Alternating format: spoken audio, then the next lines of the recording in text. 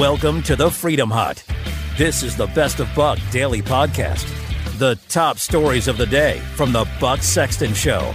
For more Buck, head to bucksexton.com and remember to subscribe to the podcast. Welcome, friends, to the Buck Sexton Show. Still in the fight, still pushing on. Gotta love it. Not gonna slow down. Can't stop, won't stop, Team Buck. That's how we roll. Can you see it right now? The Democrats are finally waking up to a reality, I think, here. They won't admit this. They won't say it out loud. But this whole problem with the voter fraud, allegations thereof, and evidence provided, sworn affidavits are evidence, in fact. You don't have to believe them, but they are evidence. Turns out that they are going to see this thing through. We're going to check. We're going to make sure. And you know what happens at the end of all of this? If the president, if the administration, if the campaign are satisfied that they have had their day in court, then yes, in fact, we'll move on, but not to a new GOP. That's delusional. And this, I think, is what's finally dawning on the other side. What happened in this election, you have to always understand, was in a once-in-a-century pandemic. And I can't emphasize that enough. If we had gone into this election cycle with the world as it was a year ago, without COVID, without the lockdowns, the massive job losses and all these things, which are absolutely not Trump's fault. Any reasonable person understands that. This is not a function of his policies. It's not a function of decision-making in the White House. They pretended, but that's just absurd. We all know that the likelihood of a resounding Trump victory was very high under those circumstances. And even under those circumstances, we have the GOP now poised to maintain control in the Senate and to pick up House seats. Usually the party of the president, the guy that runs the executive branch, is the one who's going to get all the blame, and his party is going to get the blame, too, in a situation like this, in a circumstance where the country finds itself in so much difficulty, so many challenges, right? Usually that would be the case. But somehow the American people were able to see through the media smear campaigns and smoke screens and understand that, yeah, the rioting left-wing lunatic party, probably not who we want in charge going forward. Maybe they were able to convince enough folks that they're just exhausted by Trump personally, by his tweets, by the loose cannon reality of some of his counterpunching, right? Which is it's a true thing. The president is not always focused, but having a loose cannon, as I've said before, you want Doc Holliday to be carrying the street howitzer, for those of you that remember the movie Tombstone. Because the other side gets a little bit more uneasy knowing that there's a guy out there who's actually willing to pull the trigger, and he's got the big gun. Trump is somebody who fights back. We've known that all along. We've known what his position is on taking incoming from the media. He's going to give it back to the other side. And that's not going to stop. Where do they think the president, his supporters, his top advisors, his children, his family, let's be clear about this. There are political aspirations in that family beyond President Trump. What do they think happens now? We're all going to be quiet. Unity, they scream. Unify with us or else. You will unify with us and you will kneel. No, I say no. I say we're not going to do that. I'd rather continue the fight. Continue to make the argument. Yes, respect the rules of our system because that's essential to our side. We believe in rules and laws and the Constitution. We believe that we're having these political debates within a framework established by the framers, by the founding fathers. And we continue in that tradition. So win or lose in this presidential election, we are here to stay, friends. Trumpism is about so much more than any one policy issue. And yes, it's more than just the president himself. He has changed the mindset of people within the GOP. And those, rhino types who are seeing an opportunity now, they're going to get on TV. They're going to be elevated by the other side because they're useful to the other side. But where is the base? Remember, the GOP was 97% in support of President Trump. That was while he was in office, still in office, of course. They think that that's all changed now. That in a fluke year, a total outlier, a lightning strike in the historical calendar of the 2020 presidential election year with COVID just influencing everything and making everyone more depressed, more frightened, less hopeful, less optimistic, that the best they can do is squeak out maybe a handful of states by 20, 30,000 votes. Under those circumstances, given what they were promising, which was 5 or 6 gained seats in the House of Representatives, likely Senate control of 50 or 51 votes to the Democrats, and a Biden presidency, it turns out that they were wrong, as we know, and we'll continue to bash the pollsters because they deserve it. They were wrong on all counts. But what does that wrongness tell us? We go a little bit beyond just dancing on the grave of pollster credibility, which we're very aware is already a done deal. How did we get to this point? Well, because Trump transformed the GOP into a mechanism for fighting in our politics, for pushing back, for holding firm, for holding the line. That's what Trumpism is. You believe in something, you will push for that idea, and you will fight for that idea.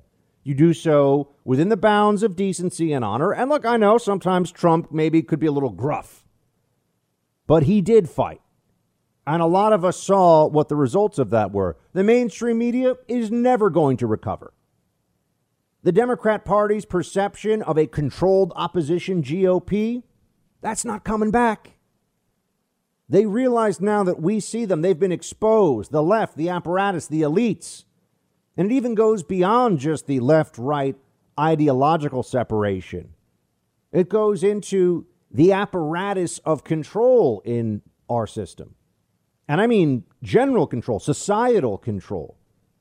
Who really supports the old way, the pre-Trump way of politics? Tech oligarchs, Hollywood, academia, Wall Street, corporate law, right? The big corporate law firms. They support that. They like that. They want to return to that old way. It's about more than any one policy issue. It's not immigration or national security or the tax rate even for them. There's a way things are supposed to be done. There are certain people who are supposed to be in charge, making all the decisions and benefiting their friends and their cronies. And Trump comes in and he smashes up that system quite a bit. He says, no, we know who you are. We know about the sellout of American interests by giant corporations, the K Street corridor in D.C., all those think tanks and lobbyists, the sellout to China. What are we doing? Why would we ever have persisted in that delusion that allowing China to enrich itself at American expense is a good idea? Because the people in charge were benefiting from it. Why would we go along with the increasingly onerous tentacles of digital titan control from places like Google and Facebook? Because it's all so convenient. It's all so easy. So happy to see right now the explosion that's going on Parler. Who is calling in June for unsinkable aircraft carriers of free speech for our side? Not explicitly conservative, just not going to play the left-wing censorship game. I told you about that. Rush Limbaugh, God bless him, read every word of that thread on his show. There were a couple of conservatives who care only about their turf and their millions, and they had a problem with that thread and actually attacked me for it. Oh, it was whining. Yeah, really?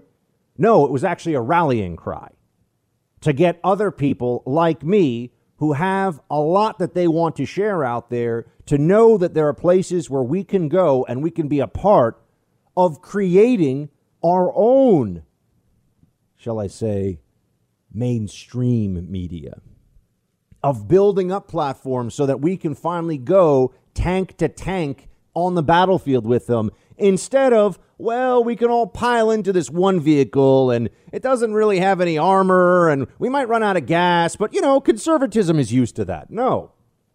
Build more, build out, create our own platforms and institutions. That doesn't mean abandon the other ones. It means use them and use our own stuff. It means growth instead of trying to just squeeze whatever we're given, the scraps from the table of the libs and the mainstream media. This is all, friends, Trumpism. This was not the mentality under what would have been a Romney administration, but it was not the mentality under the Bush administration either. There it was compassionate conservatism. We're going to meet the left in the middle. We'll bring them over to our side. Bring them over to your side. They want to get you fired from your job, deplatformed off of the internet, ruined and humiliated. You want to just try to buy them off, treat them like Obama treated the mullahs, send them pallets of cash, hope they stop being so mean to you? No. The Trump movement lives on, friends. And there are still, even in this very challenging time of COVID, there are still victories to speak of. The Senate victory in Alaska puts us one step closer to GOP control, which means that Joe Biden's agenda for the next 2 years is going nowhere. Nowhere. And the pitiful executive actions and the nonsense wokeness and social justice he'll try to inflict on us will just show people the Democrats are an unserious party for unserious people when it comes to policies that are supposed to benefit the American people, when it comes to ideological acts that are meant as a show. Yeah, they're really good at that. Virtue signaling is an area where they excel. Making your life better, making it easier for you to pay your mortgage, not so much. Not so much. Don't listen to the exaggerated claims of Trumpism's demise, friends. It's not true. And the left is waking up to this now. Thanks for listening to the Best of Buck Daily Podcast. Get more from Buck by following him on social media at Buck Sexton on Facebook, Twitter, and Instagram. And don't forget to visit bucksexton.com. Let me just say about your comment and question about the president and the reckoning that clearly is not happening with the GOP. The fact that he won almost 71 million votes nationwide in the popular vote. The Republicans who I talk to see that and know that this is Trump's political party and will be for a long time, whether he is president or not, whether he runs in 2024 or not. He has a platform, as you said at the top of the show. He wants to continue his political situation with the PAC, and a lot of people who I talk to say they're worried that he is, or they believe that he's going to start some television network where he's going to have another place for that megaphone besides Twitter and elsewhere. I love it. It's great, isn't it? For everything that Donna Bosch, everything she says there is true. It is possible for accurate analysis to come out of the mouth of somebody on CNN. It does happen on occasion, even when they're talking about Trump. This is Trump's political party. There is no realistic future of the GOP that anyone can see right now that does not involve the Trump approach and, yes, the voice of Donald Trump himself and many others who have been critical to this administration going forward. What? They think that we can't build and grow and do more over the next 2 years? Remember, Trump also got unprecedented, the highest in 50 years, support among African Americans, among Latinos. Oh, wouldn't that be amazing? I want, in the next election, I want control of the House to flip because of African American GOP voters. Oh, wouldn't that be amazing? As part of this Trump movement continuing to grow, why is that not possible? Someone look at the numbers and tell me. Not the polls, which are bull crap, as we know. Look at the actual numbers. Look at Latinos. Turns out Latinos like that the person running the country, more so than they did in the past with the GOP approach that we've seen, they like a GOP leader who will say that they're going to put the interests of Americans like them first. They like somebody who wants to make it easier for small businesses. That's what we see happening right now. We were being told that the GOP was a dead party. It's not going to happen. It's just for old, bitter white men. That's their line about Donald Trump in 2016, right? It was even referred to on CNN as a, quote, white lash. Remember that? End quote. And yet now we see that wasn't true at all, just like the polls were not true. And they're lying about Trump as a white nationalist and all this. I mean, this was always just a vicious, ugly smear, a Kavanaugh-style smear. That was what calling Trump a white nationalist was all about. Just make the accusation, lie about it to create fake evidence, which is what they do with the both sides comment, right? People on both sides. Lie about it as much as you have to. Democrats are seeing now, okay, yeah, you're going to have to go around with a little bib and clean up the corners of Joe Biden's mouth all the time when he gets a little bit confused about what's going on. You're going to have to go do a lot of cleanup on aisle 4 for good old blue collar Joe, while the Trump movement now just gets to operate entirely freely. And again, I know that we're still counting votes. I know it's not over, but I got to be able to look into the future. From all of the stuff that I'm saying remains true, even if Trump wins, in terms of the movement, in terms of its trajectory. What do Democrats have? Where's the enthusiasm? They built a political opposition based on hatred of one man and spite toward his 70 million plus supporters. What's their great idea? All their real ideas. Say what you will about the socialists in the Democrat Party. They got ideas, not good ones. But they got ideas. What did Joe Biden even run on? Does anyone even remember?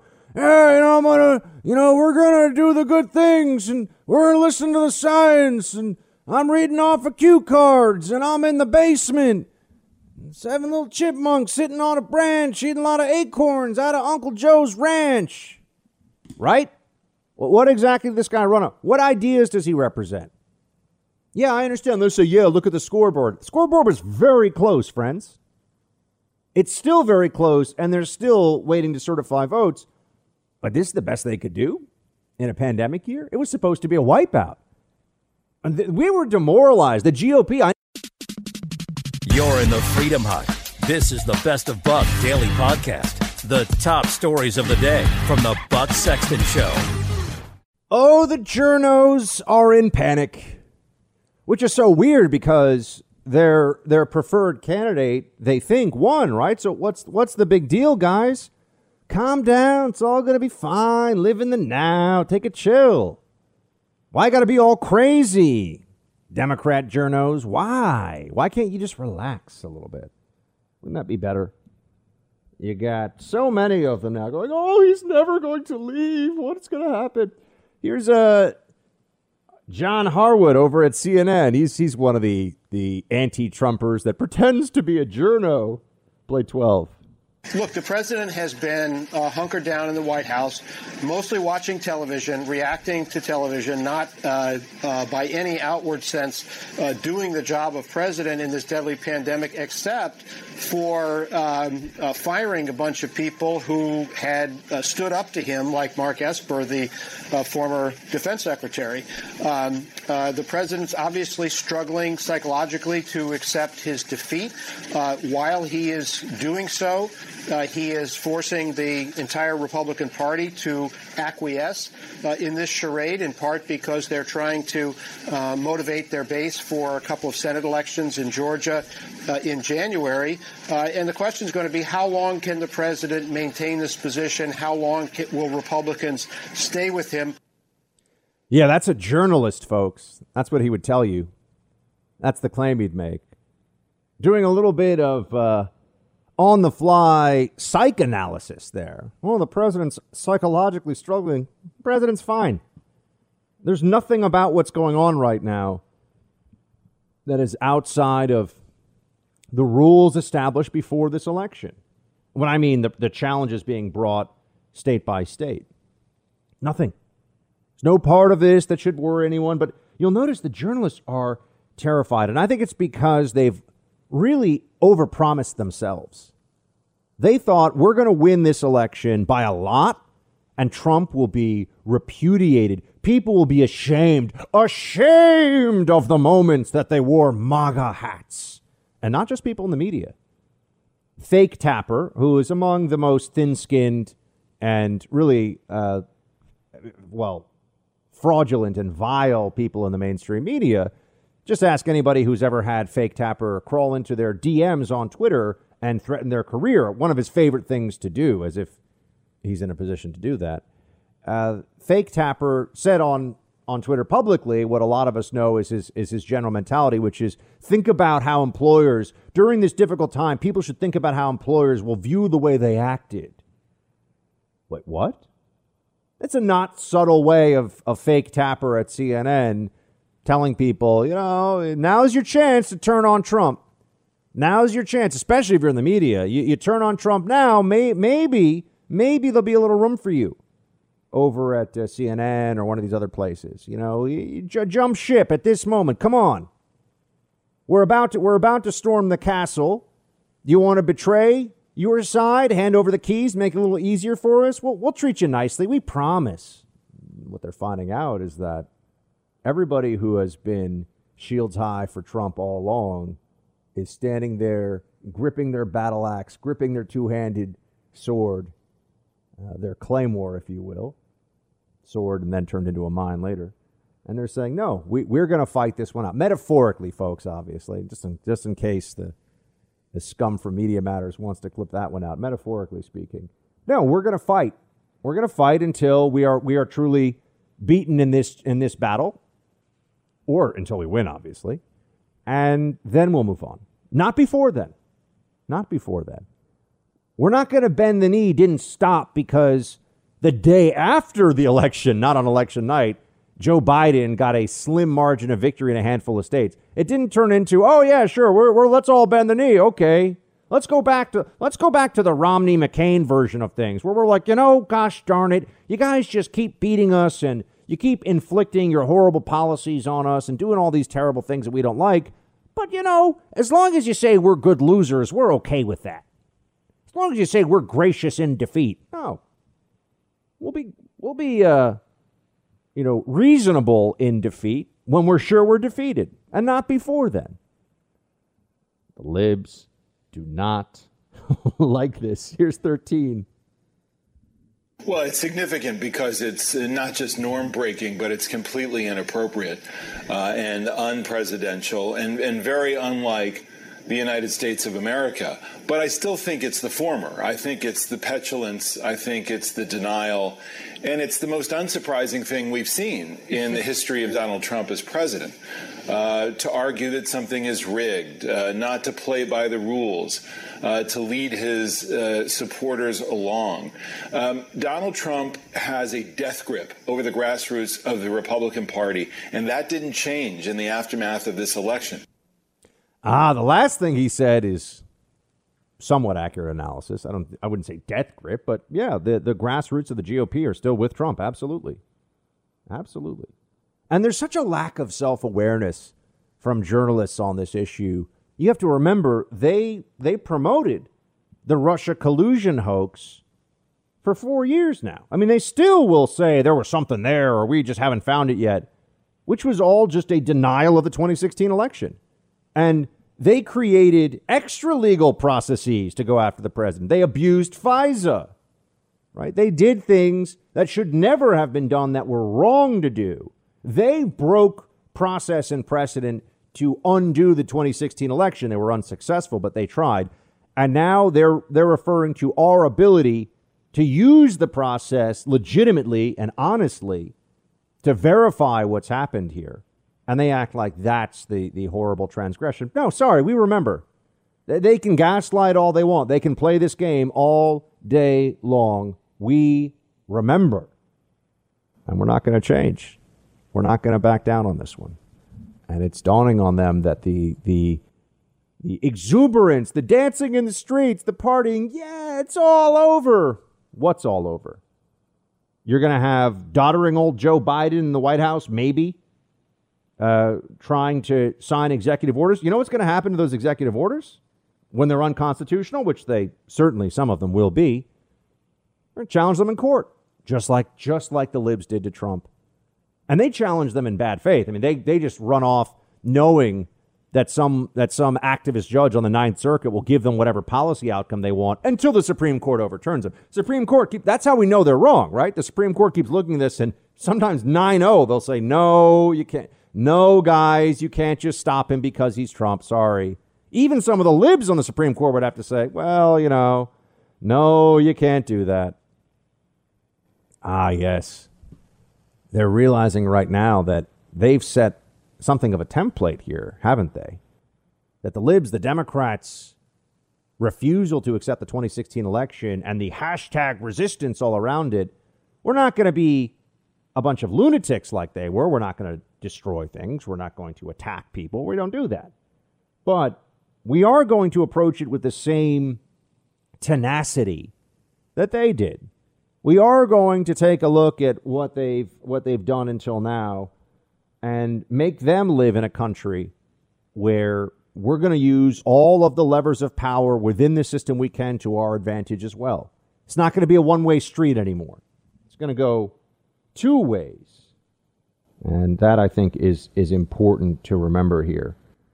Joe Biden's out there saying that Trump needs to concede, of course. Play 17. Sir, what do you say to the Americans that are anxious over the fact that President Trump has yet to concede and what that might mean for the country? Well, I just think it's an embarrassment, quite frankly. The only thing that, how can I say this tactfully? I think it will not help the president's legacy.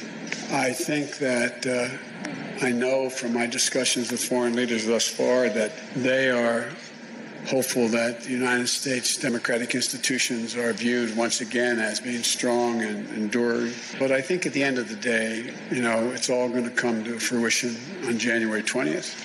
And between now and then, my hope and expectation is that the American people do know and do understand that there has been a transition. There has not been a transition. The votes have not been certified. There are legal challenges. They're the ones that are denying process. Maybe Joe Biden won. I'm not saying it's impossible. I'm not saying that didn't happen. The president goes further than I will go right now, but he's in the fight and he's at the forefront of it. But when they say that this is already a done deal, that's not true. It is not a done deal. They can say it, they can repeat it as much as they want. It's not true. And was it un-American and terrifying when in 2000, Al Gore took it to court for weeks and weeks and weeks? Apparently said there's no need to be snippy when he told Bush that he was retracting his concession. Right? You don't need to be snippy about it. I'd be pretty snippy about it. But would that be better? Would that seem more honest for Trump to concede and then go to court? Think about the pathway that they're leaving open to him. As I've been telling you, if he conceded, but then was bringing court challenges, they'd say that he's being duplicitous, and that would be undermining our system. How could he be doing this? So was it, yes or no, was it un-American, unpresidential for Al Gore to bring the legal challenges that he did, which were very straightforward? He just kept looking to have recounts done in specific counties in Florida and not statewide. And he kept cherry picking. Well, I want to recount, in Miami-Dade, but I don't want to recount in the Panhandle. I want to recount here. I don't want to recount there. No, that's not the way it's supposed to go. And then years later, it turned out Al Gore lost Florida. There was never a vote tally that could be done on legally cast ballots that put Al Gore ahead. Never happened. But you don't hear them talking about how that was so unpresidential and terrifying and un-American. And what are we going to do? What are we going to do? They can't handle it, friends. Oh, and just like how it's somehow not a violation of the Logan Act It's a violation of the Logan Act for the incoming Trump National Security Advisor, General Flynn, to have a phone call with Sergei Kislyak. That, they'll say, is a violation of the Logan Act, even though no one really believes that. But now Biden, who's not yet even the president-elect, but claims he is having calls with foreign leaders. That seems interesting. Play 16. Well, first of all, I'm letting them know that America's back. We're going to be back in the game. It's not American alone. Number one, I've had the opportunity to speak with now 6 world leaders, and the response has been very fulsome, energetic, and they're all looking forward to being able to, from Great Britain to France, to Germany, to Canada, et cetera, and Ireland. So I feel good about the ability to. I said when we announced that the next president is going to inherit a divided country and a world in disarray. The reception and welcome we've gotten around the world from our allies and our friends has been real. I have a number of other calls to return, and so I feel confident that we're going to be able to put America back in the place of respect that it had before. The world in disarray? How is the world in disarray exactly? Because we haven't invaded a country we didn't need to? Is that why the world's in disarray? What exactly is Joe Biden referring to? That the world is in clearly better shape now, with the exception of COVID, which is not Trump's fault, despite all the stuff they say. Better shape now from a national security perspective during the Obama years. Rise of ISIS, collapse in Iraq, Afghanistan, the fight against the Taliban, more U.S. casualties than at any point during the Bush administration, the collapse of Libya, the toppling of Gaddafi. We had slave markets operating on the Libyan coast and mass executions by beheading of Christians, barely even getting much notice in the news as it was happening under the Obama administration because so much bad crap was going on.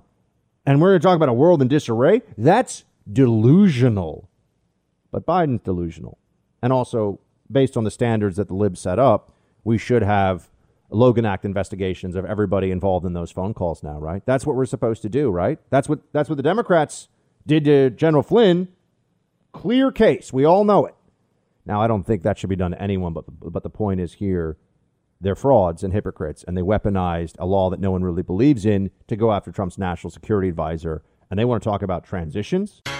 Thanks for listening to the Best of Buck Daily Podcast. For more Buck, head to bucksexton.com. And remember to subscribe to the podcast. Back to the idea of the unsinkable aircraft carriers of free speech. That's the phrase that I tried to popularize on Twitter back in June.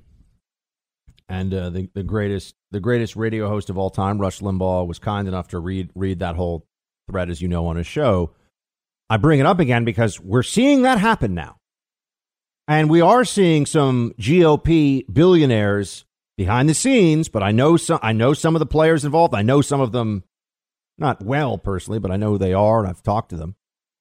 And they're stepping up because why should we concede this advantage? What do you think it's worth in every presidential election to have 90% plus?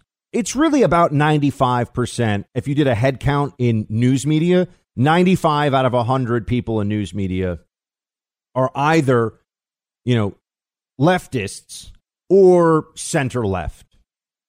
And you will get a handful of center left people in media who can do their jobs with some honesty. I will say that they exist. They're very rare. I mean, they're unicorn status.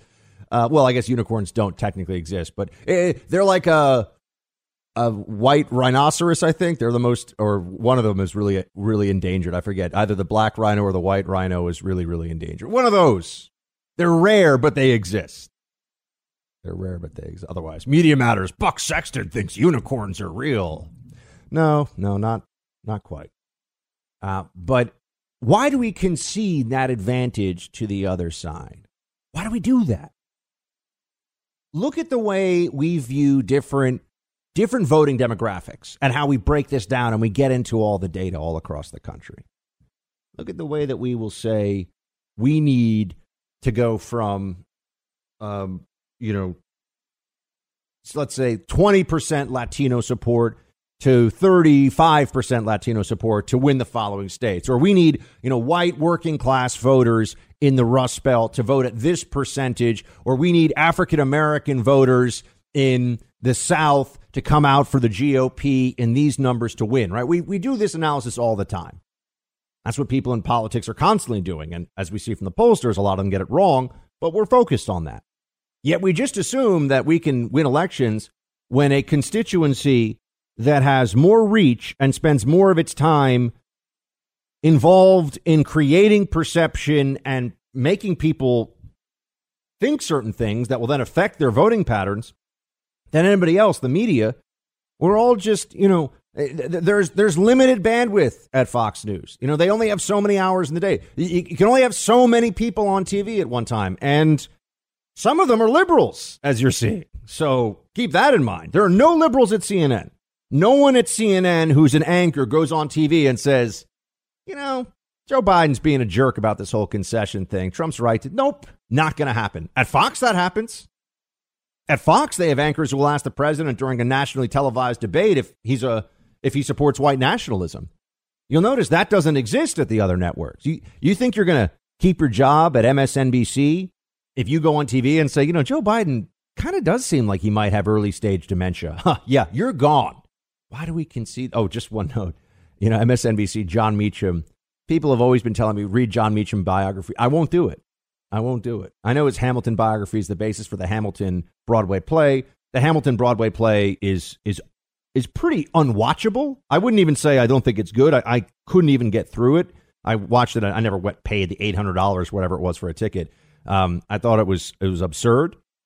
But John Meacham was a paid on-air analyst analyzing a speech about honor, or largely about honor in politics, that he was a consultant and I believe helped write for Joe Biden. So isn't that great? That's the perfect encapsulation, though, of how the establishment media, the elite media operates. You want to get paid to go on TV and analyze as an independent, journalist mind or whatever, presidential historian. They love presidential historians. I'm like, what? What do they know? They don't know anything more about contemporary politics than anybody else just because they've written a couple of histories that nobody. Well, Meacham's books have been well read. I will admit that. I do live in reality. But MSNBC didn't tell anybody this guy was involved in the speech that he's on air analyzing. So now they ended his contributor gig only because he got found out on this one. But could you imagine if I had written a President Trump speech and then I appeared on TV to talk about, what? That speech was fantastic. Wouldn't people think I was kind of being a jerk? Turns out this stuff happens all the time in liberal media because they have half the country as a constituency. They've got 50% roughly of Americans who don't really want to get a daily dose of news that's like America's awful and racist and we should beg other countries to be nicer to us. And, oh, yeah, climate change is going to drown us all in 10 years, we swear. If you don't want to hear that, you really only have one option. But that's changing now, isn't it? I have a show on the First TV. The First TV has Bill O'Reilly, Dana Lash, Jesse Kelly, me, a whole bunch of great contributors. We're building out. And I want to see other places build out, too. I want to see more of this.